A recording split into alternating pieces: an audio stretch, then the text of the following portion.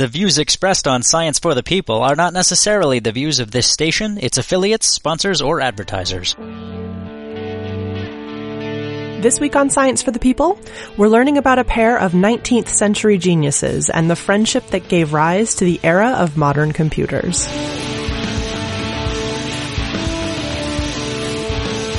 Welcome to Science for the People.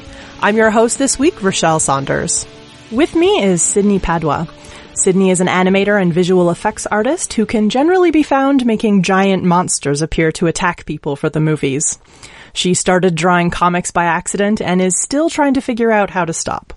Her New York Times bestselling graphic novel, The Thrilling Adventures of Lovelace and Babbage, has been featured on the BBC and Wired UK. Sydney, welcome to Science for the People. Hi, it's great to be here. So, how does an animator get interested in the story of Ada Lovelace?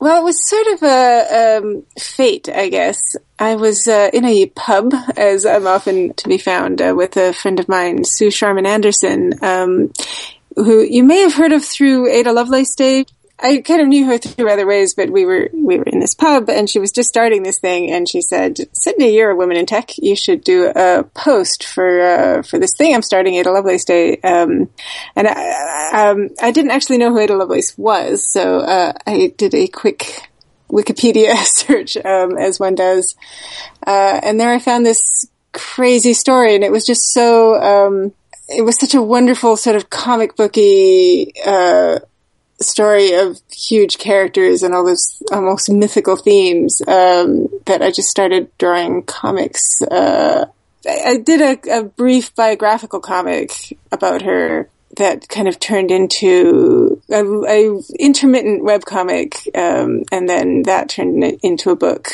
kind of without my really intending to do any of the above. So when we say graphic novel or comic, some people will get a picture of what your book contains and what it doesn't contain. And I don't really want that at all, because there is as much or possibly more writing in this book as there is pictures and drawings.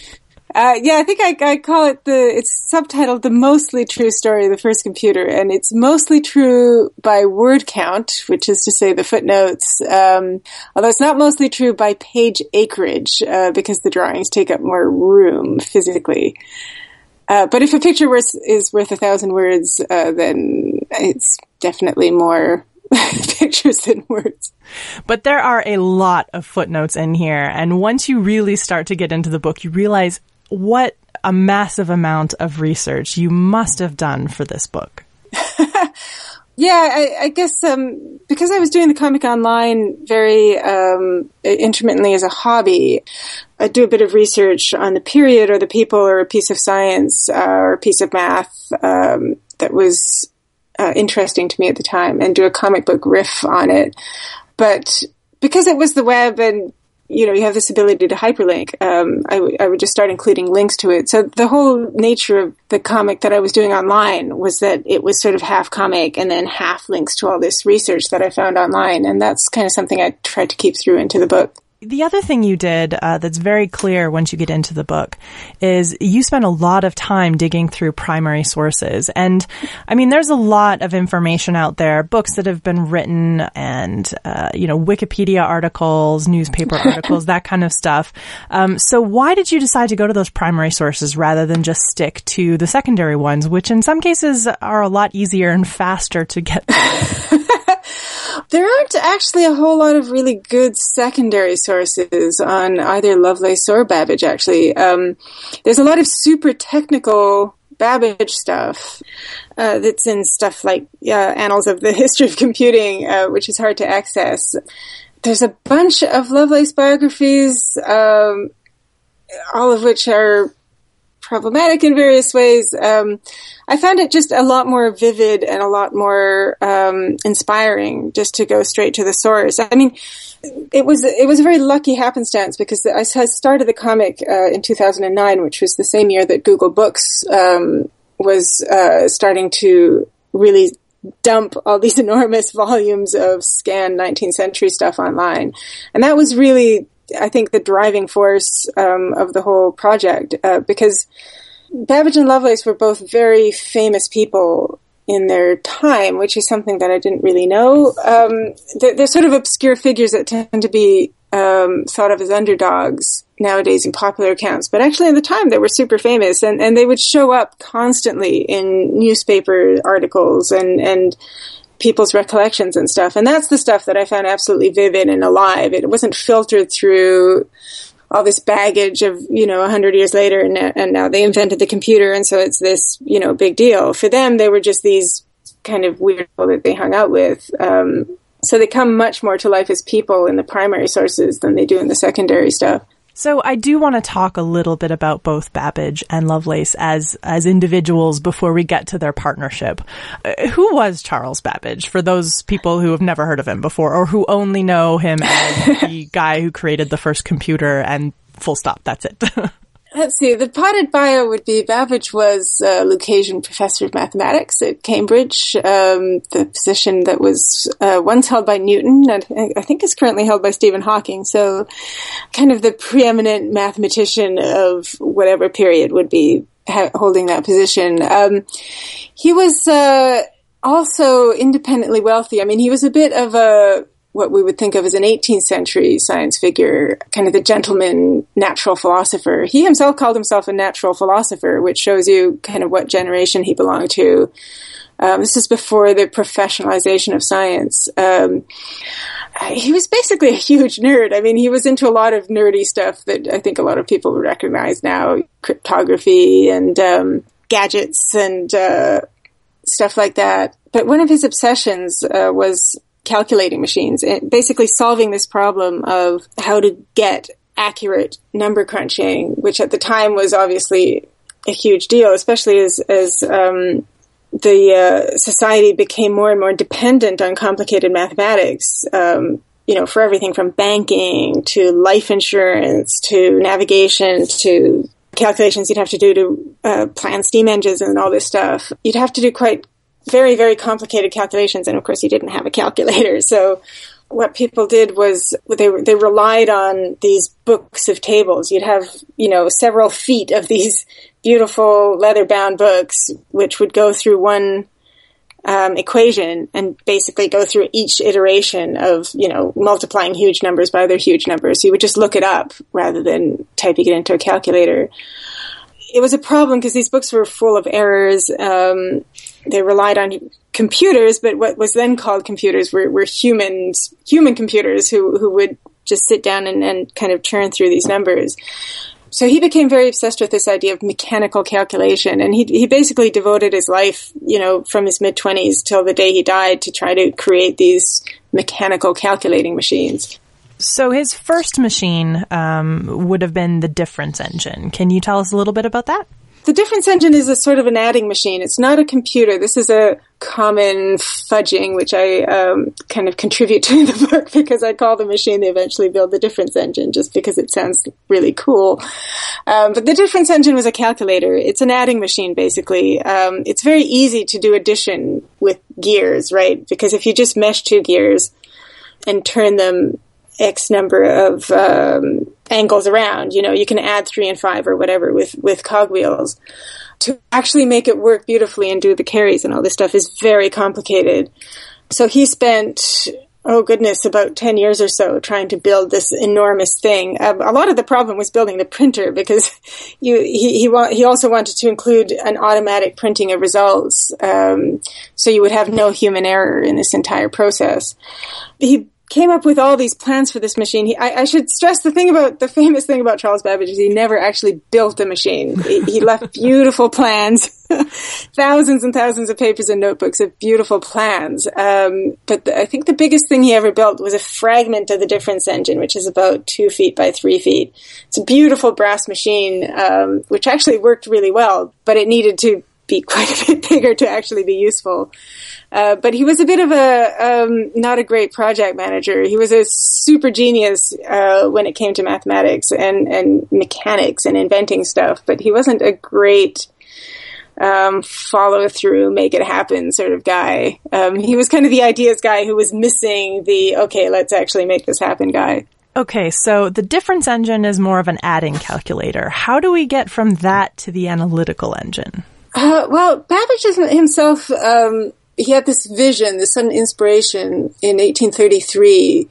He'd been trying to think of what would happen if you could take the results spat out of the end of the difference engine, which would be a complicated addition, and then you wanted to use that result again, to say, okay, now once we have this number, now we want to do something else to this number.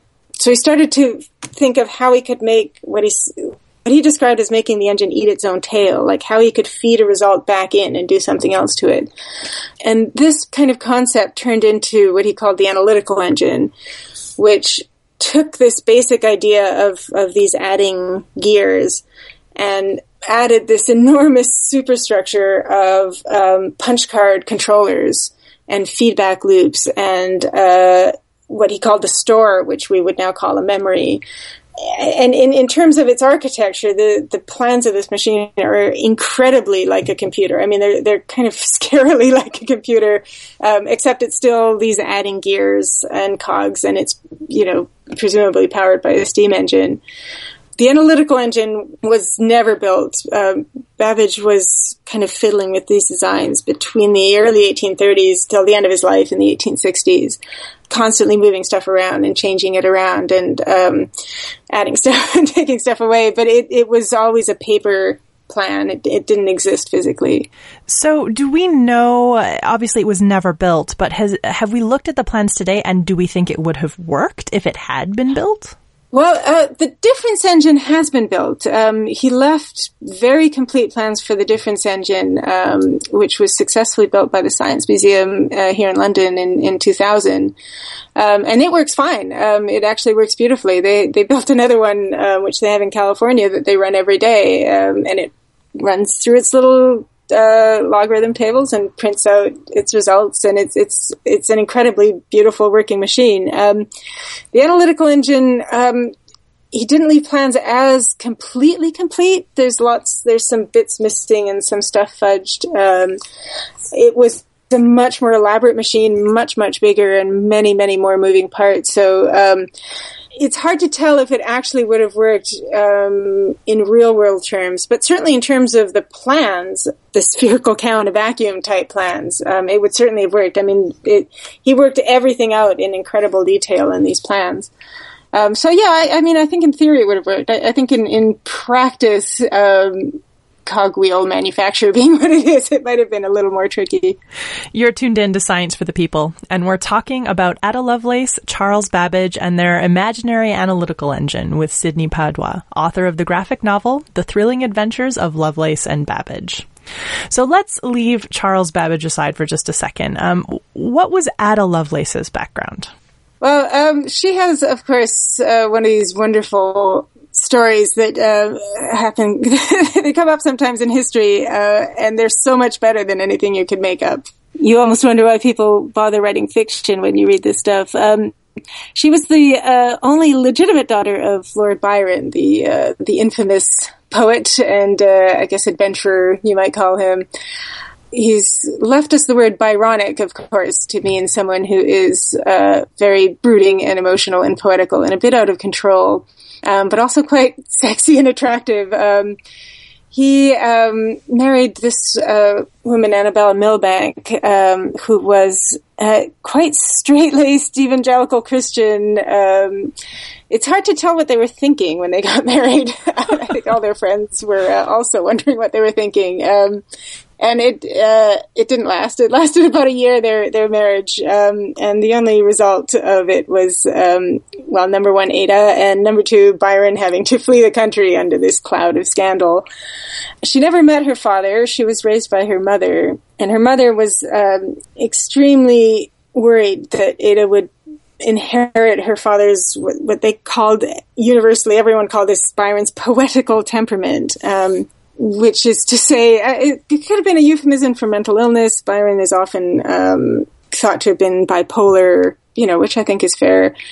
But Ada's mother's kind of plan to combat this sort of wild poetical blood was to have Ada raised by mathematicians, basically. She had her tutored in mathematics and logic, very much a boy's education.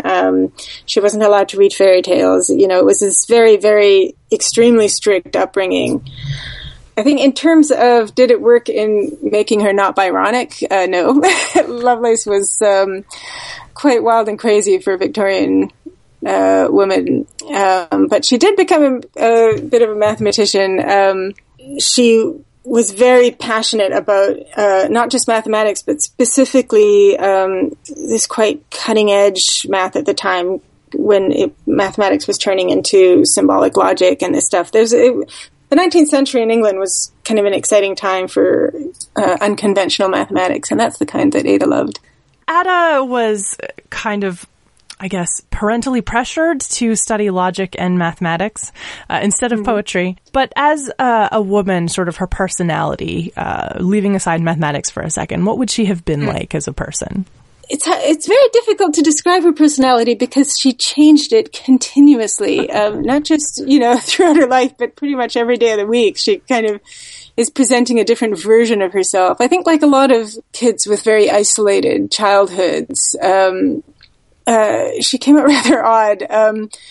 There's a lot of speculation that she inherited her father's bipolar disorder, and I think that is probably true. A lot of her letters kind of swing into this very grandiose, strange declarations of her genius, but then a couple of weeks later, she'll dribble out, a couple of lines of, she can't even get out of bed. So she was very extremely moody person, but she was also quite sure of herself and very very unconventional for Victorian women. I mean, I think you have a very specific, you have an image in your head of the Victorian lady, someone who's very straight-laced and very, very proper, doesn't laugh very much or maybe titters a little bit, and is very demure and sensitive to other people's feelings. And this wasn't Ada at all. She was quite bullshit. She was very energetic.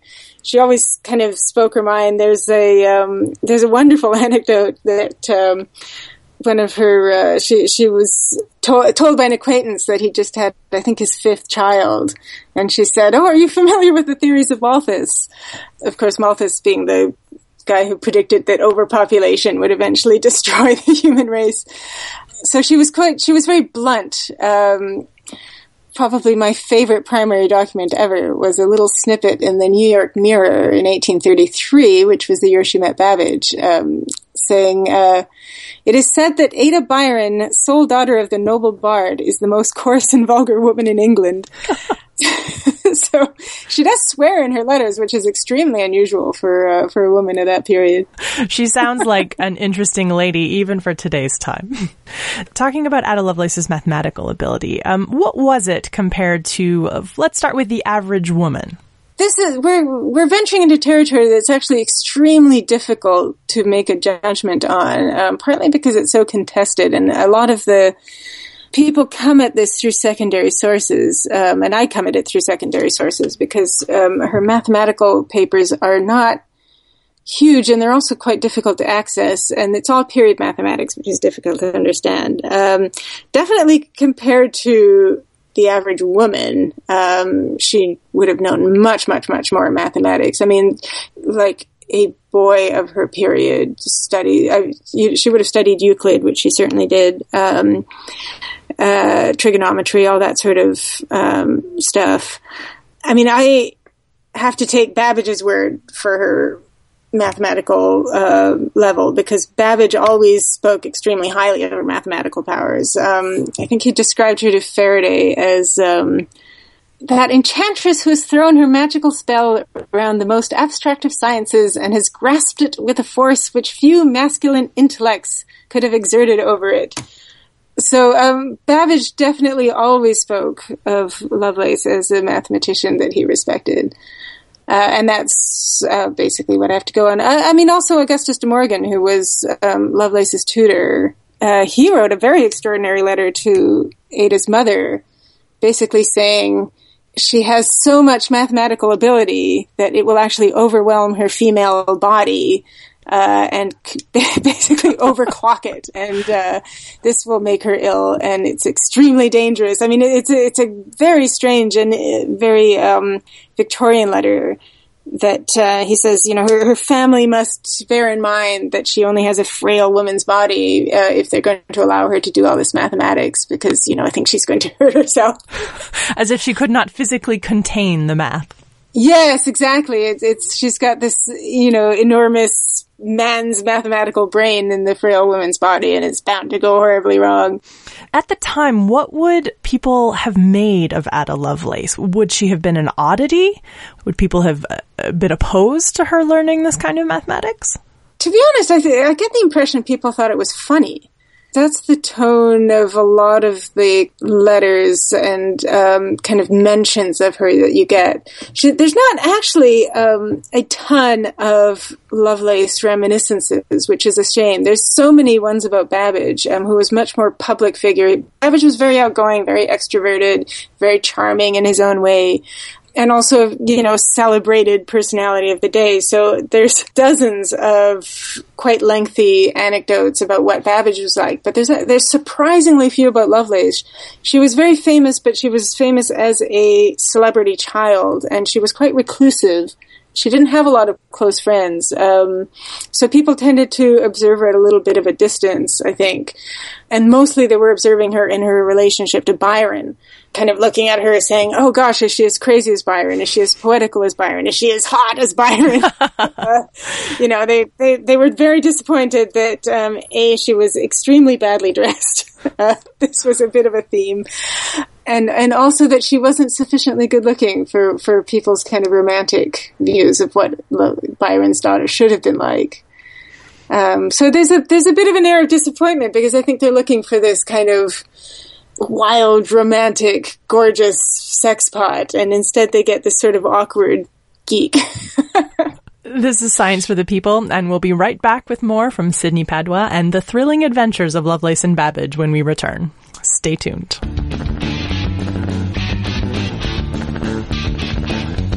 Science for the People is a weekly radio show exploring everyday life from a scientific perspective. To find out where Science for the People airs near you, or to listen to past episodes, check out our website at scienceforthepeople.ca. You'll also find links to connect with us on Facebook, Twitter, and Google+, or to subscribe to the podcast in iTunes. And now, back to the show.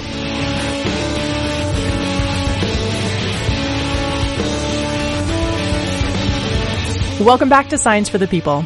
I'm Rochelle Saunders. Today we're speaking with Sidney Padua, an animator, artist, and author of the wonderful graphic novel, The Thrilling Adventures of Lovelace and Babbage.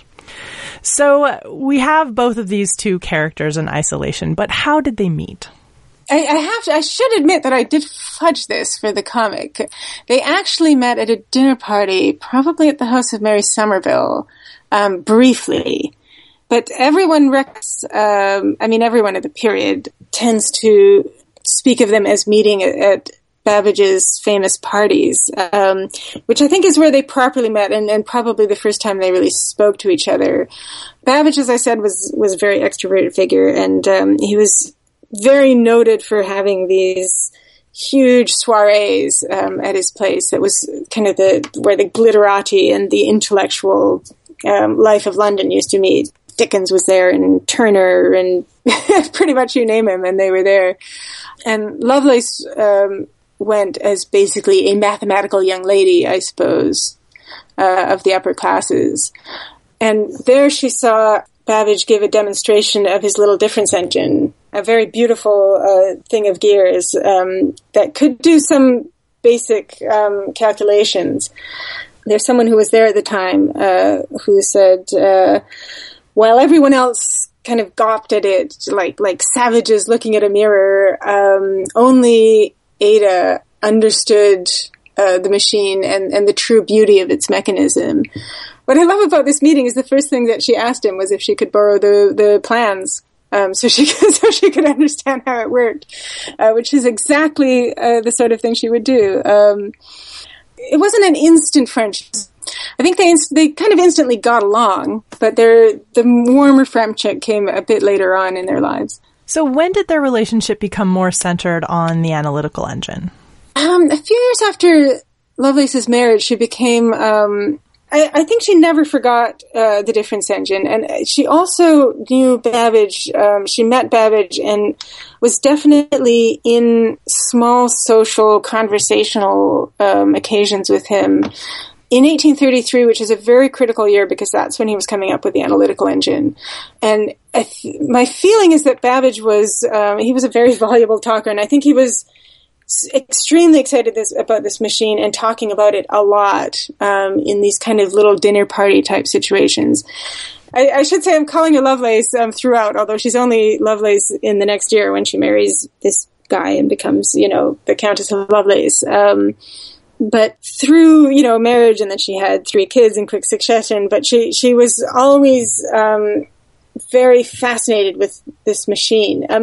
It was very difficult for her as kind of a woman in this period, to find a way to be helpful with this machine. You see her in letters, she's kind of starting to badger Babbage, to say, hey, anything I can do, can I help you out in any way? Do you need any, calculations at all? I love your machine so much. She sort of wants desperately to have something to do with this machine. And Babbage was, he was not a team player. He was kind of the exact opposite of a team player. But he did very, very much like explaining things to people. So I've personally formed, from this kind of bunch of letters, which is all anyone who's forming their opinions on, I've formed a picture of Babbage, kind of lecturing about this machine and going over the plans and being extremely delighted at someone who would listen to him for hours on end talking about it. And Lovelace just trying to get a word in edgewise. And over the course of several years, as kind of the machine progressed and developed into what it became. So when people say that Ada Lovelace was the first or one of the first computer programmers, what exactly are we crediting her with? It's like anything in the story, it's a little bit convoluted and oblique. Lovelace got her big chance to be what she called the high priestess of the analytical engine in 41, when this guy in Italy, who eventually became Prime Minister of Italy, so he was a pretty successful guy, was at a lecture that Babbage gave in Turin on the analytical engine. Babbage never actually wrote much down about his engine, and he didn't really publish almost anything at all clear about it, but he did like to talk about it. So this guy at this lecture kind of transcribed what he heard and published it in French, in a French journal. And that was pretty much the only clear description of Babbage's analytical engine for the period. The engine was already very famous. Everybody knew that Charles Babbage had invented this incredibly genius machine, and because he was a genius, it was probably a completely amazing machine. But nobody knew that many specifics about it. So people wanted to be able to read the paper in English. Somebody asked Lovelace to do a translation. I think it was almost certainly Charles Wheatstone, who was a mutual friend of them both. He invented the telegraph and the concertina. He's one of those kind of figures in Victorian science who you read about and it turns out they had a hand in almost everything. So he was he was a make things happen guy. And he had this idea that Lovelace could become a bit of an ambassador for science, sort of a lady who would do translations and elucidations and educational books.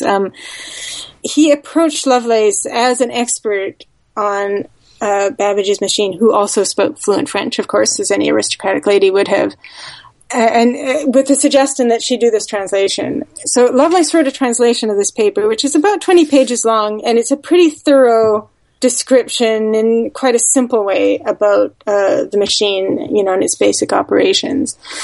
But Lovelace's way of kind of working her way into this story was that she started adding footnotes, saying, yes, the machine could do this, but actually it can also do this, much more complicated thing. A phrase that she uses a couple of times is, we don't know if the person who invented this machine was thinking of it this way, but it occurs to us, writing this paper, that it could actually do much more than is expressed in this paper. So she's kind of using the footnotes to have this outpouring of her own ideas about the engine.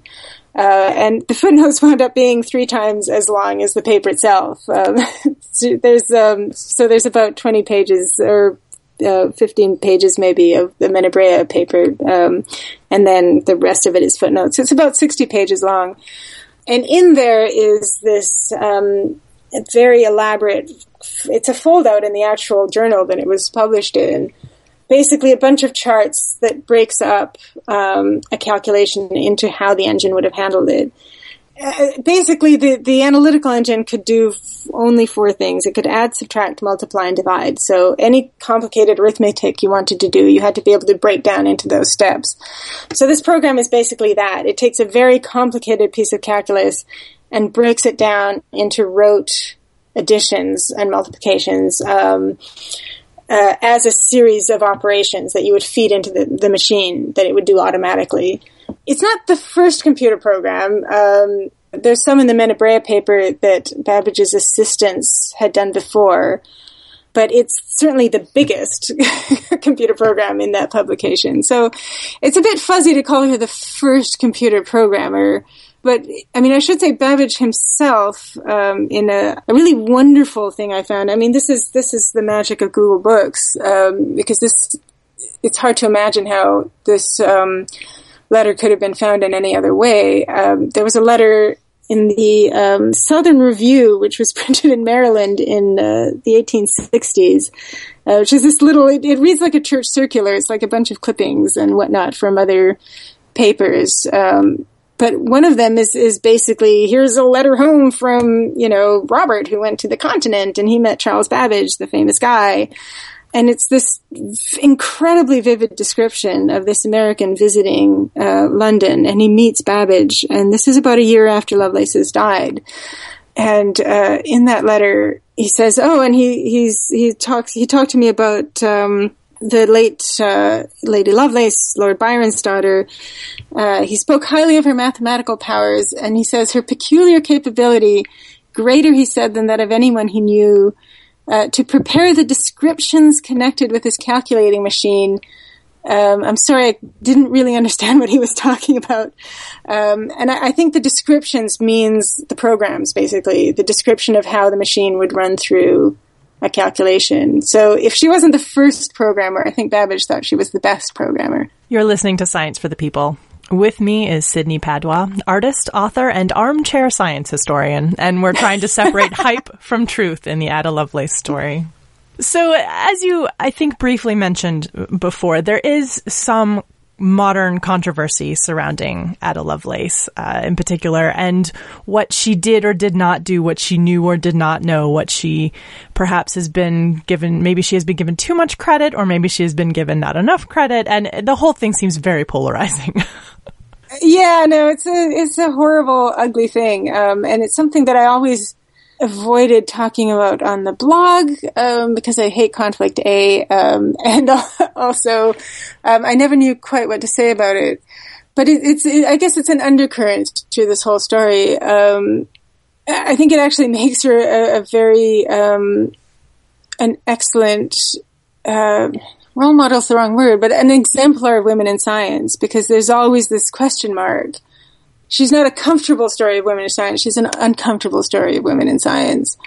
A very common thing that I found in secondary sources was these very peculiar ways of saying, we don't know how much she actually understood, or, well, she only came up with this innovation because she didn't understand, the mathematics, and so she had this naive view of it. And it's impossible for me to imagine people making such assumptions about a guy in the exact same position as Lovelace would have been. There's an infection of this, was she really into it, or was she like a fake geek girl? I should say this is more old. It's sort of an 80s, 90s conflict, that's sort of faded, and I think, it's become a lot less hostile to her in recent scholarship, but there's like a lingering question mark. When I was reading through to research for this topic, one of the things that I found crop up from time to time in some of the critiques or some of the quotes around that were a bit more negative on Ada Lovelace was a sort of she was just crazy kind of connotation, which it sounds like she certainly was an eccentric character and perhaps had a bipolar disorder or, something that we would diagnose now as a mental illness. But it's sort of an uncomfortable conversation there because it feels a little bit like we're dismissing her because she was a female or she maybe was a little odd. And I feel like probably at the time and maybe in the academics of, you say the 80s and the 90s, that was maybe leaned on a little bit. It feels uncomfortably biased in places. Some of the quotes that get trotted out a lot. Yeah. Yeah, I mean, I think, I don't want to make any assumptions about people's motives, but there's a pretty undeniable whiff of sexism around a lot of the way things are phrased. I mean, no one ever has a problem with the male mad scientist, and there's plenty of male mathematicians who have gone nuts. Lovelace, for sure, you can pull a zillion quotes from her letters and point to them and say, look what a nut she was. It's not hard to do because she was a bit nuts. But I think bipolar disorder is a really horrible illness. It's not, I just find something extremely ugly about people who say, oh, look at all this crazy stuff she wrote when she was in this manic phase and therefore we can completely ignore her as a person. So there's kind of the problem. I think ultimately for me, I think there's a lot of discomfort with the woman who's not kind of the perfect image as this kind of brilliant scientist. If you think of kind of the stereotypical female scientist in a 50s movie or in the kind of role model, here's a list of all these august role models, they tend to be very upright and very perfect, uptight, in a bun with glasses. Definitely not the stereotype you have of the male genius who is supposed to be a bit crazy and a bit out of control. So I think there's a clash of stereotypes going on for one thing. So, a lot of the way people talk about her is quite personal to me in the sense of, being quite a mathy girl myself. I also got a lot of that, oh, you're just doing it to get attention, or do you really understand this, or are you just pretending to understand this, or are you just showing off? It's very, very familiar language that's used, towards Lovelace as was used towards me, when I was in high school. And I feel as well, when you sort of take that and then look at the extreme other side of some of the things that are said about Ada Lovelace, where she was this complete brilliant, pioneering woman in science and computing. And they sort of sweep a lot of the, let's call them, frayed edges. And we don't see a lot of that, and a lot of people don't know what she was like or what some of those rough edges were.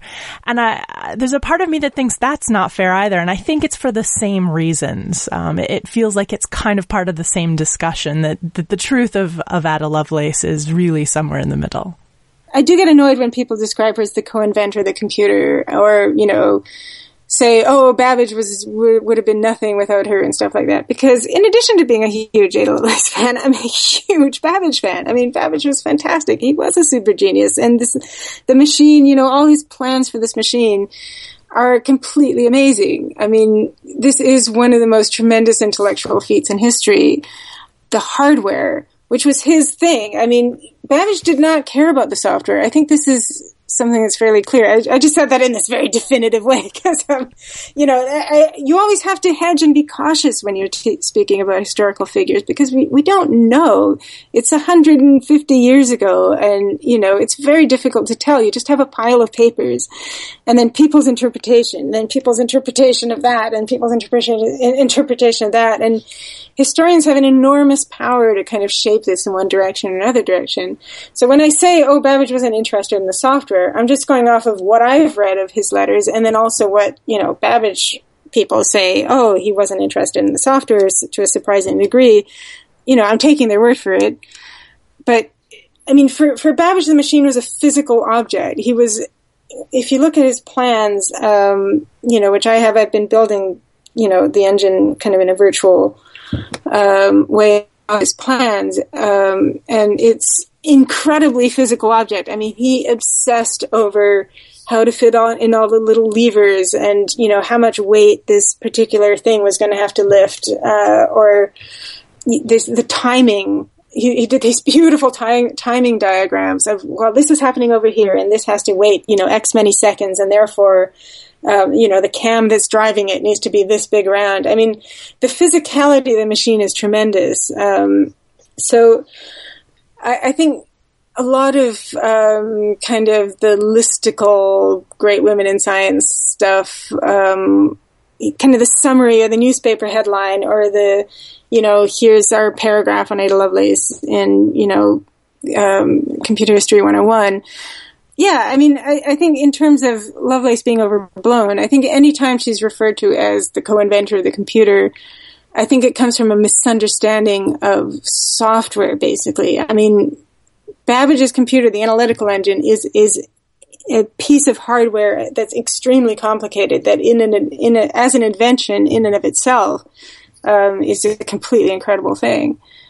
And that Lovelace had nothing to do with. I mean, she was, quite appropriately, this very detached aristocrat who was kind of looking at it from a bit of a distance and saying, okay, whatever, once you have this thing, what could you do with it?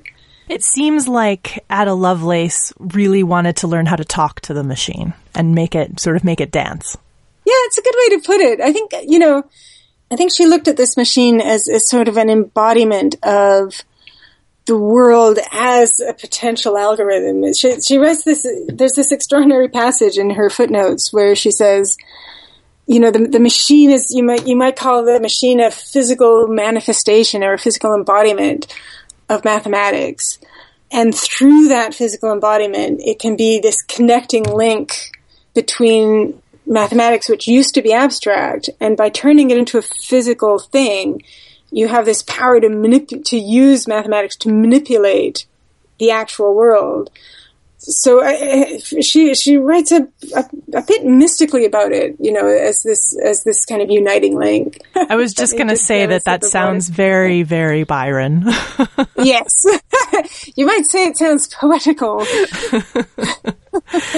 Sydney, it has been wonderful talking with you, and the book is really fantastic. It was a one-sitting read for me.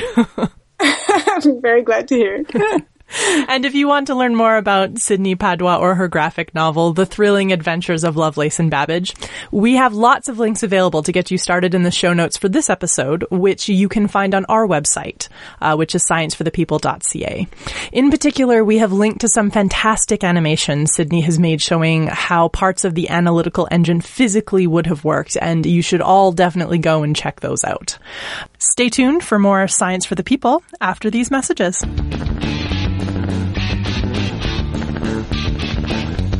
Science for the People is a weekly radio show exploring everyday life from a scientific perspective. To find out where Science for the People airs near you, or to listen to past episodes, check out our website at scienceforthepeople.ca. You'll also find links to connect with us on Facebook, Twitter, and Google+, or to subscribe to the podcast in iTunes. And now, back to the show.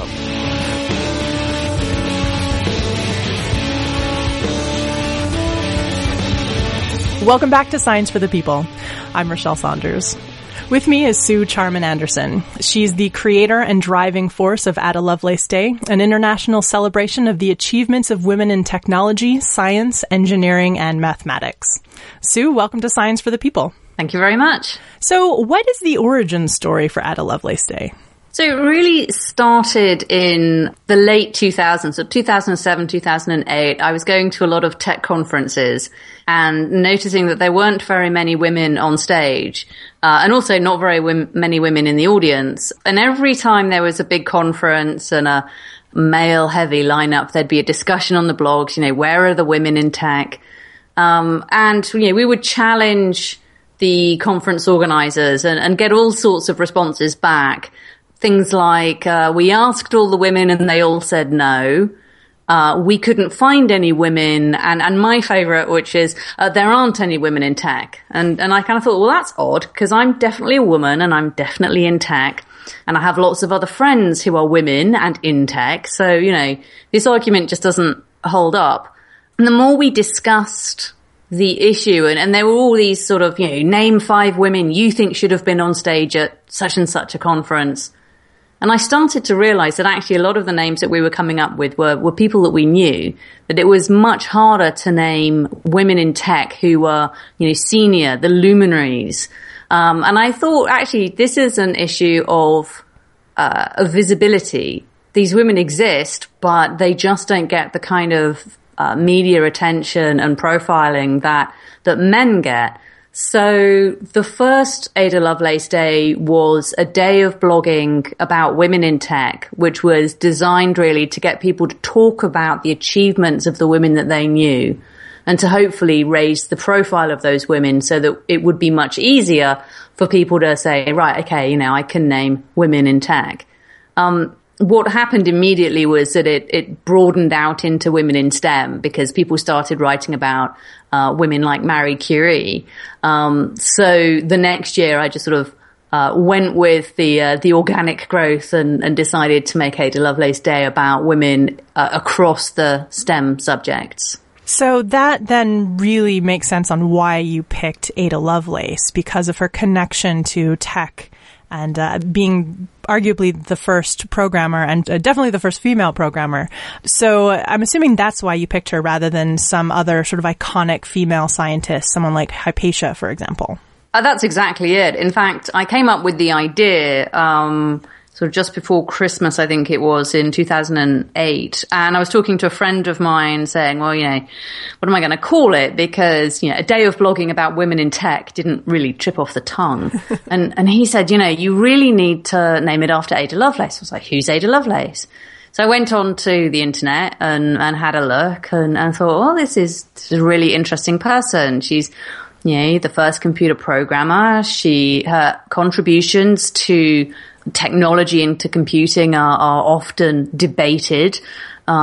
She gets a bit of short shrift from biographers. I thought this is a very familiar story for those reasons. I mean, not just because she was really the first person to understand the capacity of a general purpose computing machine, but also because her history and the sort of historiography of her is really interesting. And I think it's a very familiar story to a lot of women in tech. So what about Ada Lovelace's story in particular makes her a role model for women in STEM? I think there's a couple of things. I mean, firstly, she was a Victorian woman who really had a lot of barriers to overcome in order to do the work that she did.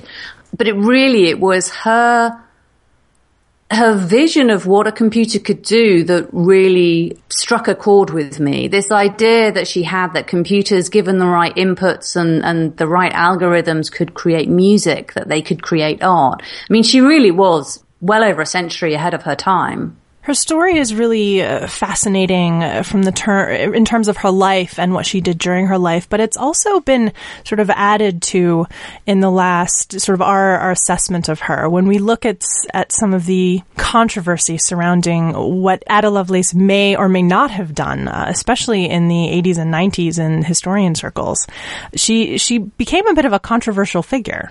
There are certainly some historians who feel that her story has been overblown.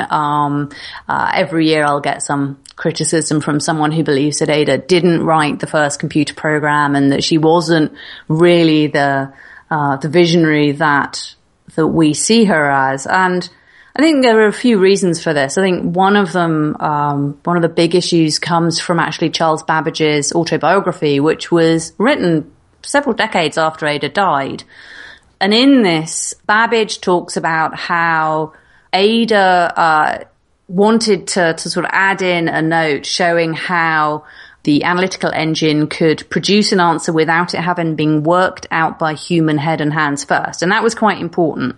The fact that this wasn't just a programmed response that they were sort of typing in and the machine would just throw out what they told it to throw out. And Babbage basically says that the work was Ada's, apart from the algebra, which he did to save her the time. And from this rather sort of fuzzy statement, some people have decided that that means Ada couldn't possibly have actually written the program herself and that Babbage wrote it.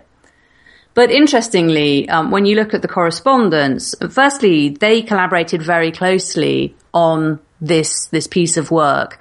So over the sort of winter of 1842 through to 1843, they were working on a description for the analytical engine based on Ada's translation of a paper by an Italian mathematician called Luigi Menabrea. Now, Ada added notes to this translation, tripled the length of the paper, and included this Bernoulli program. But as they were writing back and forth, she'd be writing to Babbage, asking him to clarify something particular about how the machine worked, because the plans weren't finished. Babbage was still working on them. She would pick up mistakes. They would kind of correct each other. But when Ada sent Note G, which is the Bernoulli program, Babbage lost the first version.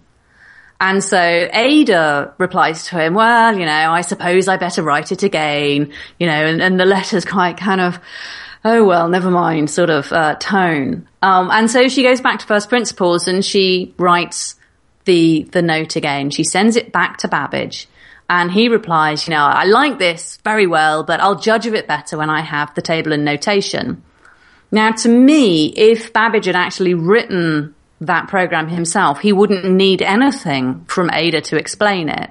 So the fact that he's saying, I'll be able to understand it once you've actually given me the rest of it, kind of indicates to me that the work was a majority of Ada's. They collaborated, there's no doubt about that, but that to me doesn't diminish her contribution. It was still a significant contribution.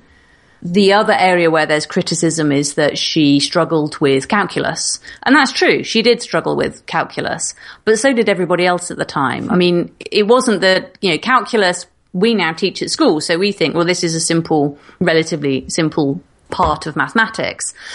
At that time, it was still a developing field. It was well established, but, it was still sort of cutting edge, maths that she was working on. And there were plenty of other people that struggled. So Charles Dodgson's also known as Lewis Carroll, studied maths for 4 years at Oxford. He lectured maths and he complained that, he saw no prospects of understanding the matter at all. And so I think it's a bit harsh to criticize Ada for not understanding calculus.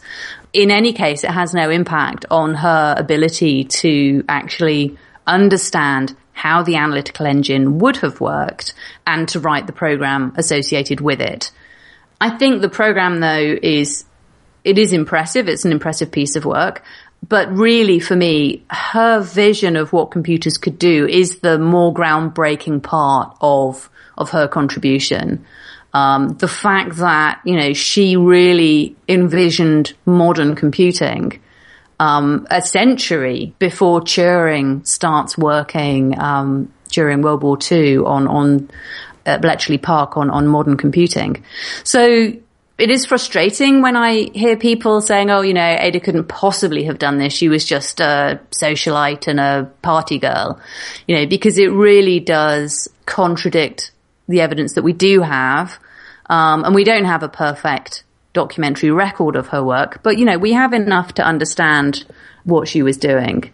I recently saw a Lego set someone created that included Ada Lovelace holding a wrench, and I love this Lego set. I covet this Lego set. But I also wonder about misinforming people about what Ada Lovelace's actual contributions were. I mean, she was essentially a software developer, not a roll up your sleeves, get greasy with a crowbar hardware engineer, which was really Babbage's role.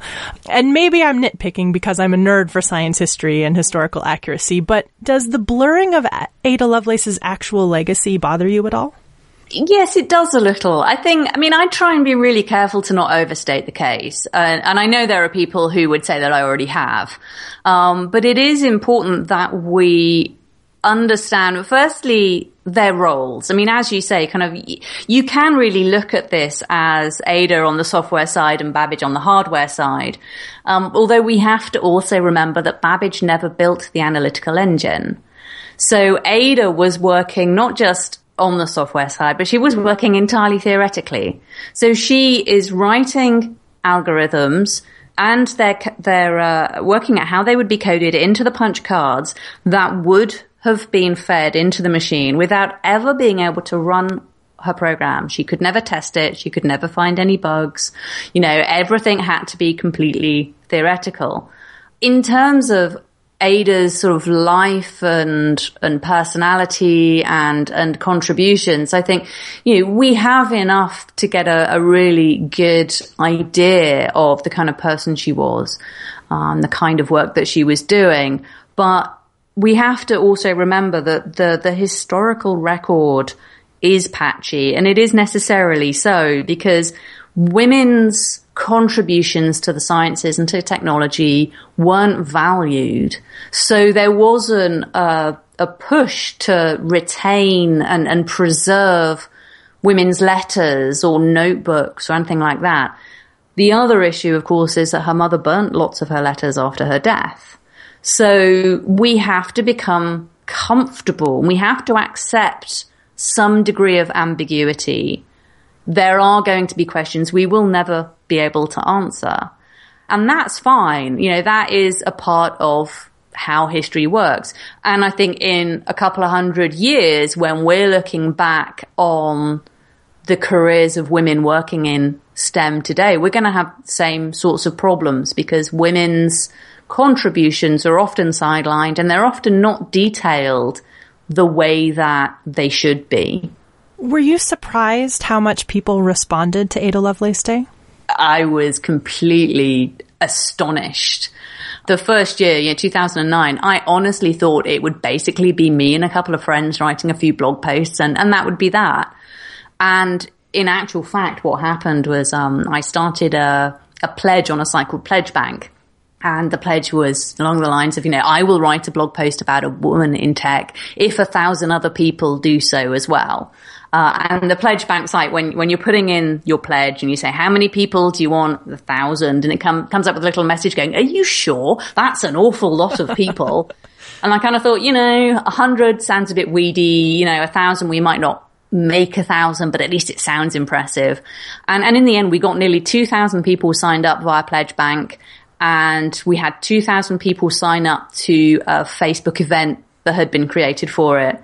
And one year I actually sat down and sort of deduped the lists by hand, because there was no other real way to do it. And actually we ended up with 3,500 people, signed up to writing this blog post. The way that the day has grown ever since just never ceases to amaze me. It's absolutely fantastic. The emphasis has shifted away from blogging and towards events. And so each year we're encouraging people to put on their own Ada Lovelace Day event, no matter how big or small. Last year we had 65 events over 5 continents. This year we're aiming for over 100 events over all 7 continents. So the big icy one at the bottom is hopefully in the bag, and more details about that as soon as I have them. But yeah, it's a really exciting idea to think that this is a truly global phenomenon, and that people have really taken it to heart. They really love the whole idea of Ada Lovelace Day. And for me, that's more than I ever could have imagined. Well, I have to say, as both as a woman who is interested in science and also as a woman who is also a web developer, I have been an Ada Lovelace keener since the beginning. So thank you so much for creating the day and for joining us today on Science for the People. It's been a pleasure. Thank you.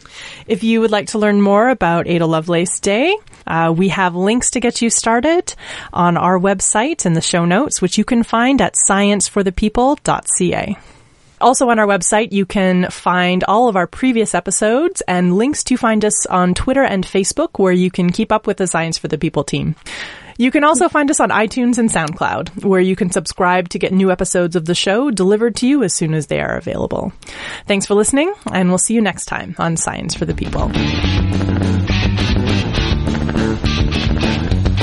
Science for the People is recorded in Edmonton, Alberta.